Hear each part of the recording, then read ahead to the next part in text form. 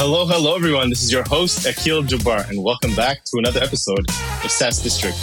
In today's episode, we'll be talking about investing trends, niches, and success stories with AlbionVC. Today, we have our guest, Robert Whitby-Smith, joining us. Robert is a partner at AlbionVC. They are an independent investment firm that backs visionary founders with long-term capital and scale-up expertise. With $1 billion of venture funds invested in over 50 companies, Robert focuses on deep tech and B2B software startups. His extensive experience in corporate financing and board-level work allows him to provide strategic guidance on everything from culture all the way to fundraising. So welcome, Robert. Super excited to have you on the show today. Likewise, Akil. Thank you very much. Would love to hear, start off the conversation today by just hearing a bit about your story, and if you can share your background before we get into the deeper niches of it. Yep. Thank you. So I started off in finance, in corporate finance, working for firms like KPMG, Credit Suisse, First Boston, ING, and then after just under 10 years, moved into VC. So that was about 18 years ago, and I've been investing in B2B software at or around Series A ever since. Awesome. So how long have you been with AlbionVC now? So 18 years. 18 years. Wow, that's impressive. And Can you start off, maybe people listening in, we have founders of all stages. Can you speak more about your investment thesis? What are you looking for in a company, and what's an attractive business for you? Yeah, fantastic. Thank you. So we, as I mentioned, we focus in terms of stage at or around product market fit, so Series A. We can invest either side of that, but that's our key focus area. And we focus on B2B software. And within that, we are thematic investors. And currently our key themes are sustainability, climate, data and AI, deep tech, digital health, digital risk, and fintech. And so, we're looking, as you mentioned, to find the best visionary founders and to help them scale and deliver returns to our investors. And are you investing all over the world, or are you just specifically in the UK founders, or in different locations? We focus on UK based founders. Okay, yeah. Awesome. And how do you?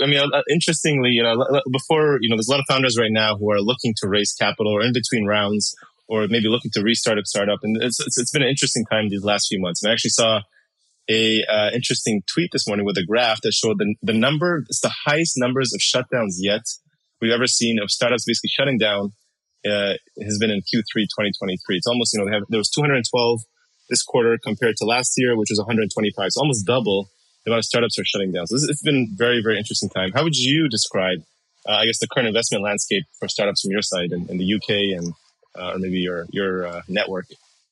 Yeah. So undoubtedly, it's much tougher than it has been, or it was in peak of the market 2020, 2021. Mm-hmm. But actually, I would say it's probably, if you were to compare the funding landscape for startups, it's probably flat on 2022. Mm-hmm. And we're probably back to the sort of average levels of, let's say 10 years ago, 2014 to 2018. Mm-hmm. So deal activity amount being deployed is just over half what it was at the peak of the market. But it is, I think it's about 4 times what it was, for example, back in 2014. So there's a lot of dry powder.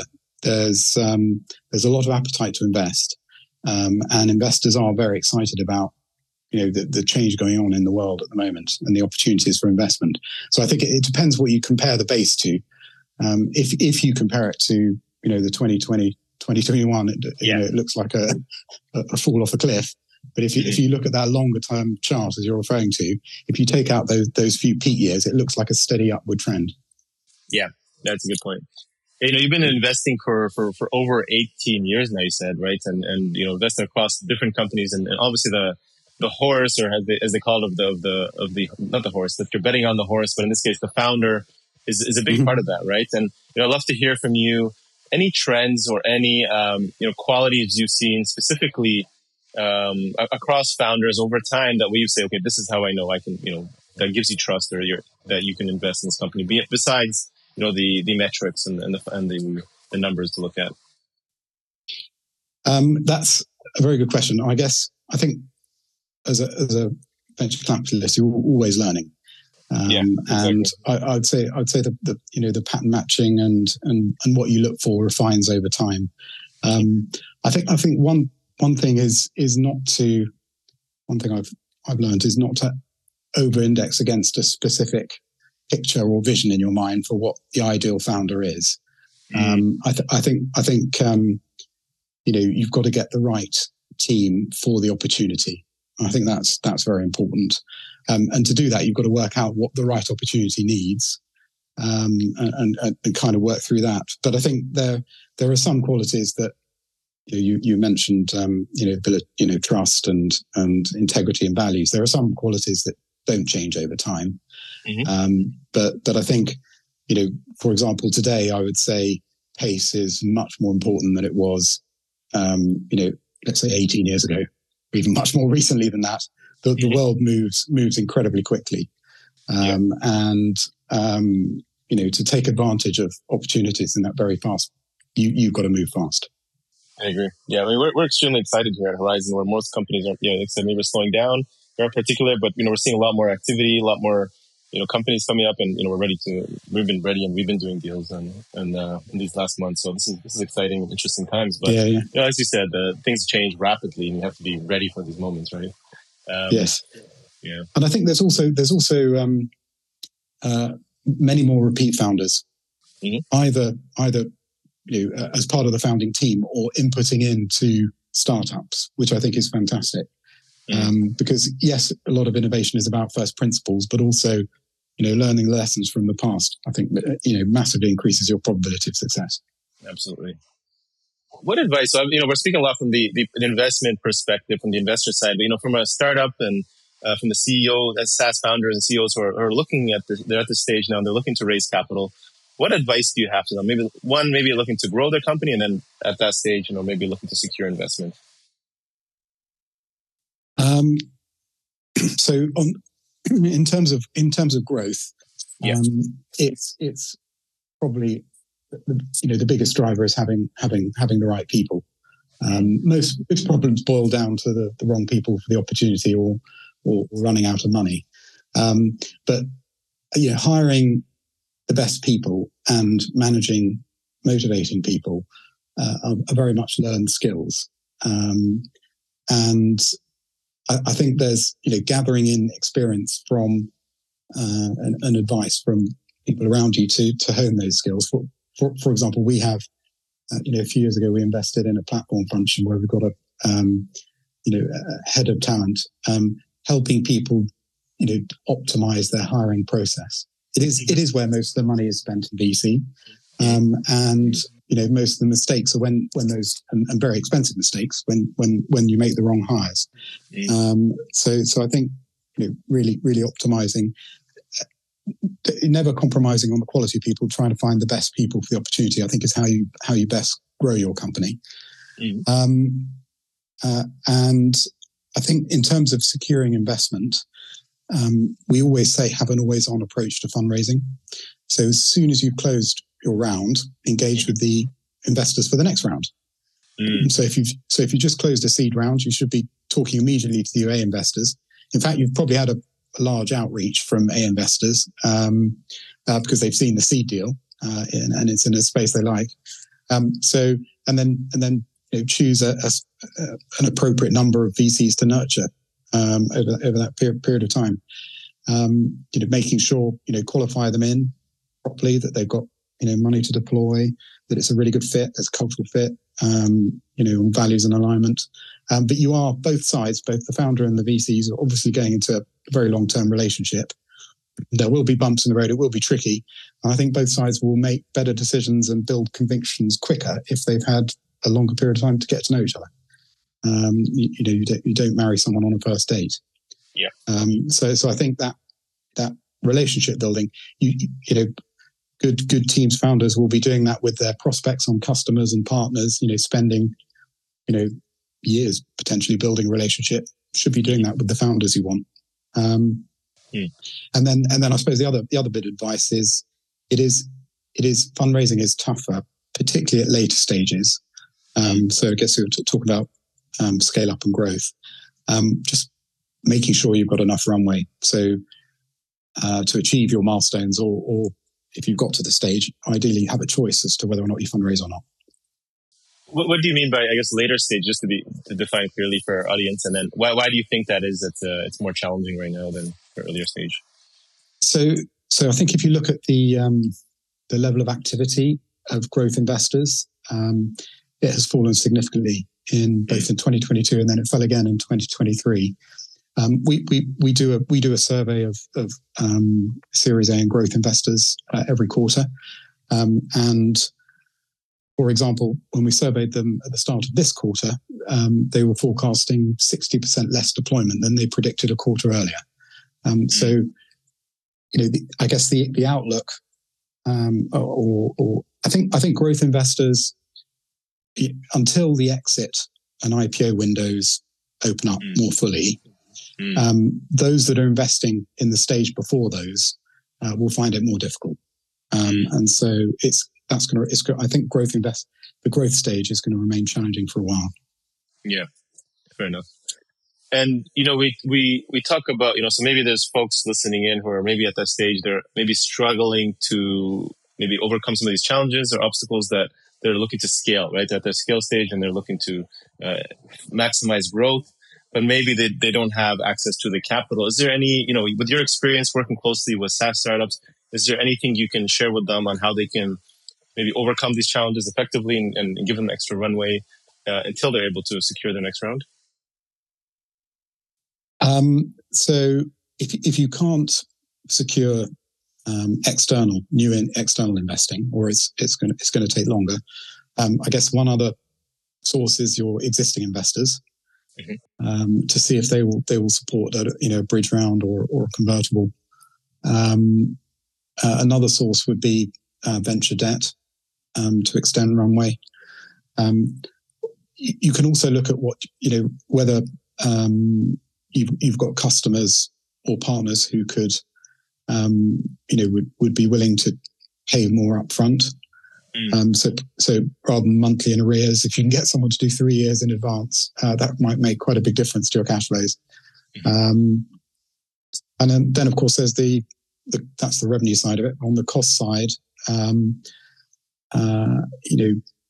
considering whether you do need to make a reduction in force to ensure you have enough runway to get to those milestones. Yeah. And what if you're at that situation? We're hearing this a lot. If companies are shutting down, they're literally at the brinks at the end of their capacity, right? So if I'm a founder right now and I have 1 month left to of expenses, and I'm on the edge of deciding whether to shut down but even though we're growing, we have a great team, but we have bills to pay. What do you suggest to them at this stage of their startup? Goodness, that's a pretty tough situation. Yeah. No. I don't think there's much you can do once you've got down to that. And I suppose it depends how big the financing need is. I mean, have you seen this in your own portfolio of companies before? Have you seen in the past, in the 18 years where startup has come to you, hey, we're in the last month, things look good, but or is it something new and you haven't experienced before? So we're always tracking runway within our portfolio companies. And, we typically, once a company is getting below 12 months, we're monitoring it quite closely. And once it gets down to 6 months, we're advising, they course correct. If they're not able to, raise that support from existing investors or venture debt or any other source of funding, then it means a reduction in force.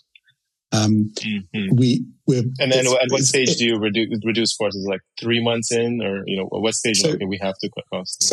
So I think the problem is if you need to have enough time for it to make a difference. Exactly. The cuts you would need to make to survive if you've only got 1 month left are, I guess, pretty fundamental or existential.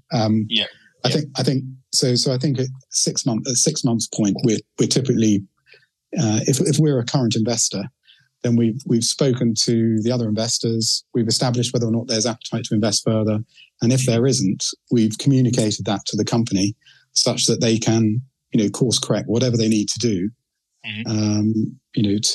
to survive. And also, I guess the other option is seek an exit.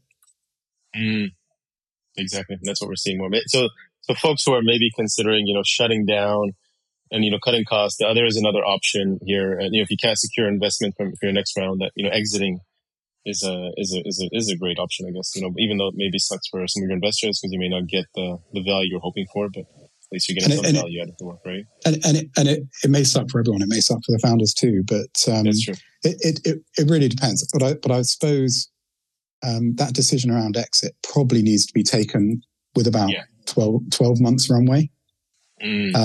Unless your existing investors are willing to bridge to exit, i.e., if you started because it's going to take a while to market something properly and get a decent amount of value for it.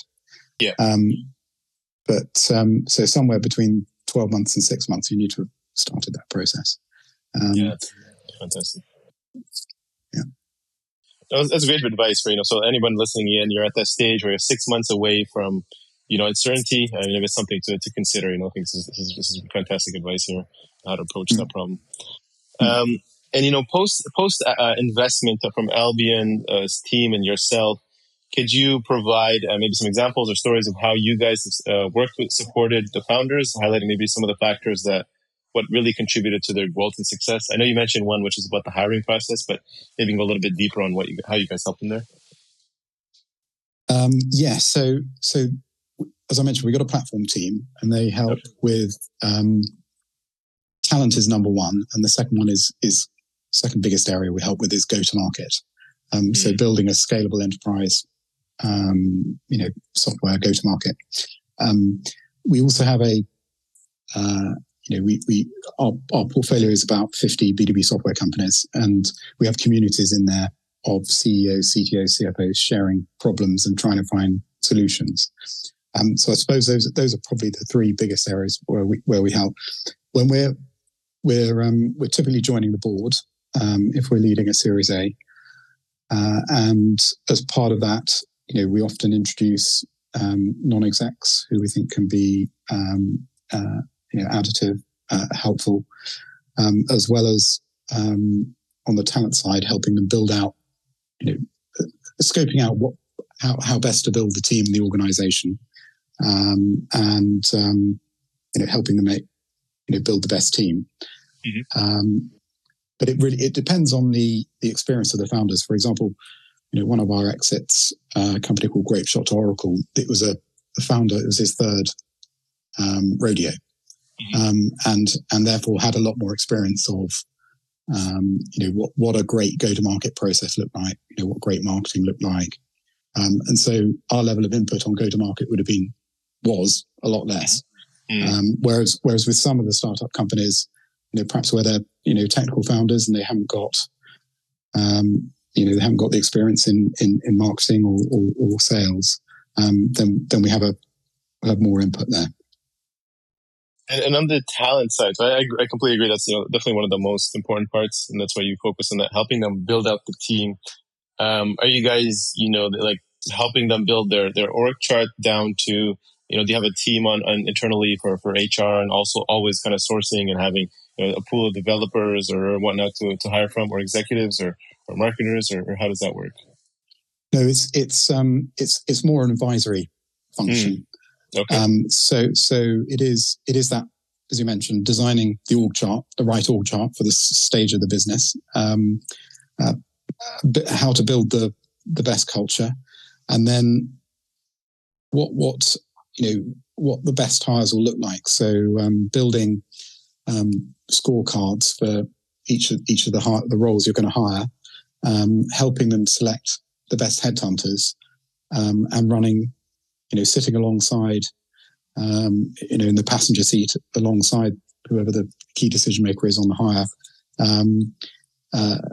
getting the best out of that process. So you're with them across on every kind of stage of that, by their side to help them make better decisions, right? Which is the most important part of this, right?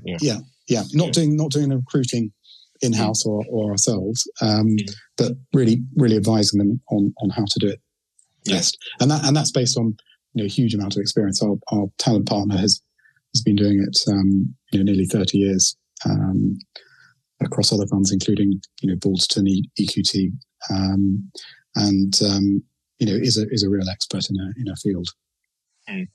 Love it. This has been awesome, Robert. Anything else you want to add to this before we move to the second part of the interview, which is the rapid fire and personal questions? I should come up with something to try and. No. I think that's really good. Okay. Thank you. No worries. All right, Robert. What's one activity you enjoy outside of work that gets you into flow state? I'm going to answer with a lot more than one. Okay, go for it. Yeah. So I discovered yoga in lockdown, and I really love that. That definitely, whenever I hear the words flow state, I think of yoga. But also, playing sports, reading, good films. Lots of things get me into a flow state. Yeah, love it. Robert, what's one piece of advice you wish you had known, and if you can go back, you would tell your 25-year-old self? Say. I'm terrible at giving one answer to anything, but so if you'll forgive me, I'll go for it. I'll stretch it a bit. So I think one is understanding and appreciation of mental health. I did a mental health first aid awareness course a few years ago, and I think that's fantastic. And if you think about what founders, if someone founded a business maybe 3 years ago, they've been through COVID, they've been through layoffs, they may have had those near-death experiences you're talking about, they've been through down rounds. It's really tough, and I think you need to appreciate in the same way people's physical health. For the people on your team, your colleagues, your family, your society, everything. I think it's something that I think awareness generally has increased over the last few years, but I think there's so much further to go. The second one is around pace. When you invest with 24 months runway, I mean, a lot of people, or in the past, I've seen them. We've closed our fundraising. Let's relax a bit. That was a very tough process, and no doubt it was. But actually, if you're talking about that 24 months, and you want to have raised before you're down to 6 months cash and having to make some reduction in force type decisions, you've only got 18 months to deliver your milestones. And when you start to think how long it takes to hire someone, notice period, onboarding, sales cycles, you really have to hit the ground running and run fast. And if there are any slips on the way, you've got to course correct and still get it done within that sort of 18-month window. So I think just appreciating the importance of pace, I think is a second one. And the third one for me is product market fit is a thesis, which you have to constantly test. And I think often people start or you perhaps misidentify product market fit, or a company loses product market fit and you're still pumping lots of money into go to market. And sometimes perhaps you even dial up your go to market spend to, try and make up for the fact that demand's not there. But I think you've got to be very honest with yourself and keep asking a question: Have we really got product market fit? Love it. I'll stop at three. Yeah, that's great. I was just pondering on all of them. But the first one which you talked about, which is about the mental health, and we talked a lot about here about startup success. We share about accomplishments, but failure is a big part of this, as we're seeing, and we take that lightly, but that is very challenging for people to accept. As entrepreneurs, we're go-getters, we're A-players, we are creators. We like to build, and seeing what we create fail in the eyes of the market is very hard to accept during this fall. So I imagine it's difficult times. And also, I mean, if you've the personal responsibility you feel towards your early investors and more towards your early hires, they may have left secure jobs, maybe they've got a family, and you're having to lay them off. It's a tough decision, and most successful companies have been through a near-death experience, one way or another. I don't know. Yeah, is it? I think it's Snowflake. I think it was their Series E. They struggled to find external investment for. Oh yeah. I mean, is that the best B2B software company ever? So it's really hard. It can be really hard. So I think appreciation of what people are going through and what they might be going through at home and what your colleagues might be going through, I think is really important. I completely agree. Yeah. What are some of the biggest challenges you're currently facing, I guess, as you're working, continue to grow, AlbionVC, the existing portfolio, and maybe trying to grow it? So I've alluded to it, which is the growth funding market. So we're investing at Series A, and I guess what we're trying to do is get companies from A to B. And the Series B, Series C market is very quiet at the moment. So our big question is, when's that going to return? And I think that itself, as I mentioned, is driven by sort of M&A IPO market. And again, when will that recover? So those are the big questions we're scratching our head over, because if we're not confident, for example, the next stage of funding is available when the company needs it, then our company's got to course correct again and extend runway. Which typically means, I guess, a reduction in force or lower marketing program spend or whatever it might be, but dialing back growth because there isn't confidence in that growth funding. Yeah, is it do you guys go provide kind of mostly bridge financing at this point if they're at that stage, or are you just kind of waiting on the sidelines? Yeah, there's been, I think, bridge funding has definitely been the theme for most VCs over the last year or two. But I think there's only so far you can sensibly bridge, and also the bridge is not the same as the next round. Exactly. It's going to be a fraction of that, and it's always a shame when you see an amazing company having to purposefully dial back growth. Because they're cautious around the funding market or the next stage of the funding market. So it's painful to watch, but I think everyone thinks growth funding will come back next year. The question is when. Yeah. That's interesting, right? So even if you have these great opportunities coming towards you and you'd like to invest in them, if their next round isn't available, still doesn't help the case, right, of investing in the company. Well, it means you have to think differently about the plan, the business plan you're backing. Right. So, for example, if it's, let's say you would typically invest with a 24-month runway, and that you're aiming to close the next round 12, 18 months after your investment. Unless you're confident the market's there, then you might need to invest with a longer runway, or you go in with a lower burn so that you can course correct. You can be more flexible.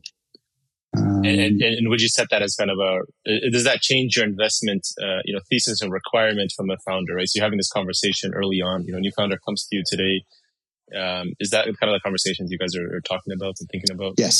Yes, very much so. And I think, I'd say probably the VC industry as a whole should have been having those conversations a few years ago when it was growth at any cost. But the attitude to,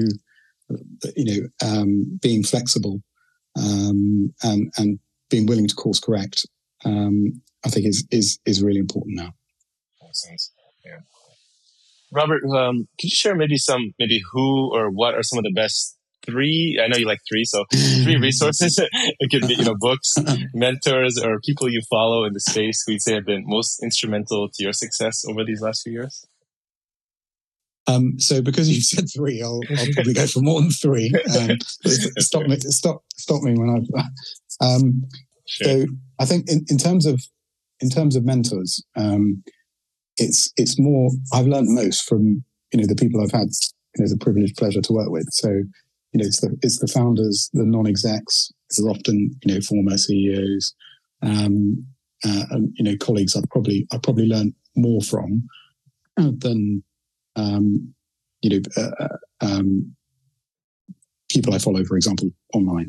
Okay. I would say books. I definitely agree with the leaders are readers statement. I mean, there are some fantastic books I'd recommend to people who, if they haven't read them, like Andy Grove's High Output Management, Patrick Lencone's 5 Dysfunctions of a Team, Jeff Moore's Crossing the Chasm, Sebastian Malaby's Power Law, Peter Thiel's 0 to 1. I think those are all fantastic books if you're either a founder or going to be investing in early stage technology.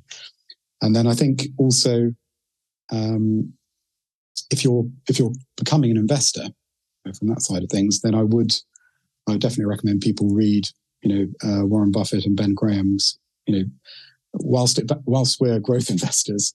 And Ben Graham is the father of value investing. Those sort of basic investment principles and what makes a sound business and a sound investment, I think, are always good to have as a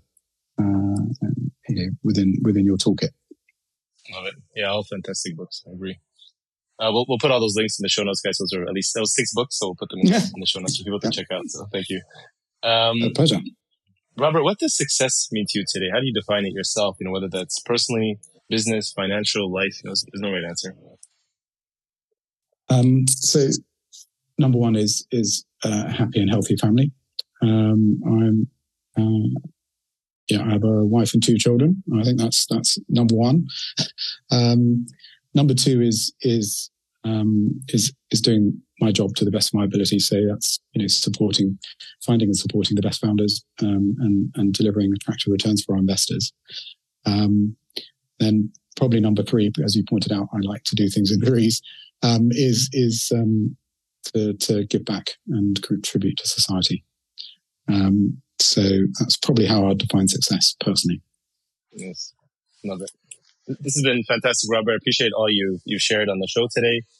For any founders who are listening in and they want to get in touch with you, learn more about you, AlbionVC, or maybe just chat with you or for advice, where would be the best place to go? So my email is on our website, but it's fairly simple. It's robert@albion.vc. I'm on LinkedIn, all the usual channels, or you can go through AlbionVC website. Okay. But I'm reasonably easy to get hold of. Okay, awesome. We'll add Robert's email, website, and his LinkedIn on the show notes if you guys want to reach out. So thank you so much, Robert. This has been awesome. Appreciate your time today. Akil, thank you very much. Cheers. Thank you all for watching this episode and joining SaaS District today. Don't forget to like, subscribe, and hit the bell for future episodes where we interview top leaders in the SaaS industry. If you're a SaaS company looking to grow and unlock the true value of your business, get in touch with us at Horizon Capital, and myself or one of our consultants will provide a free assessment to help you get there and hit your goals. If you have any feedback or suggestions for this podcast, please comment down below and help us improve our content for you all. Thanks again, and see you on the next one.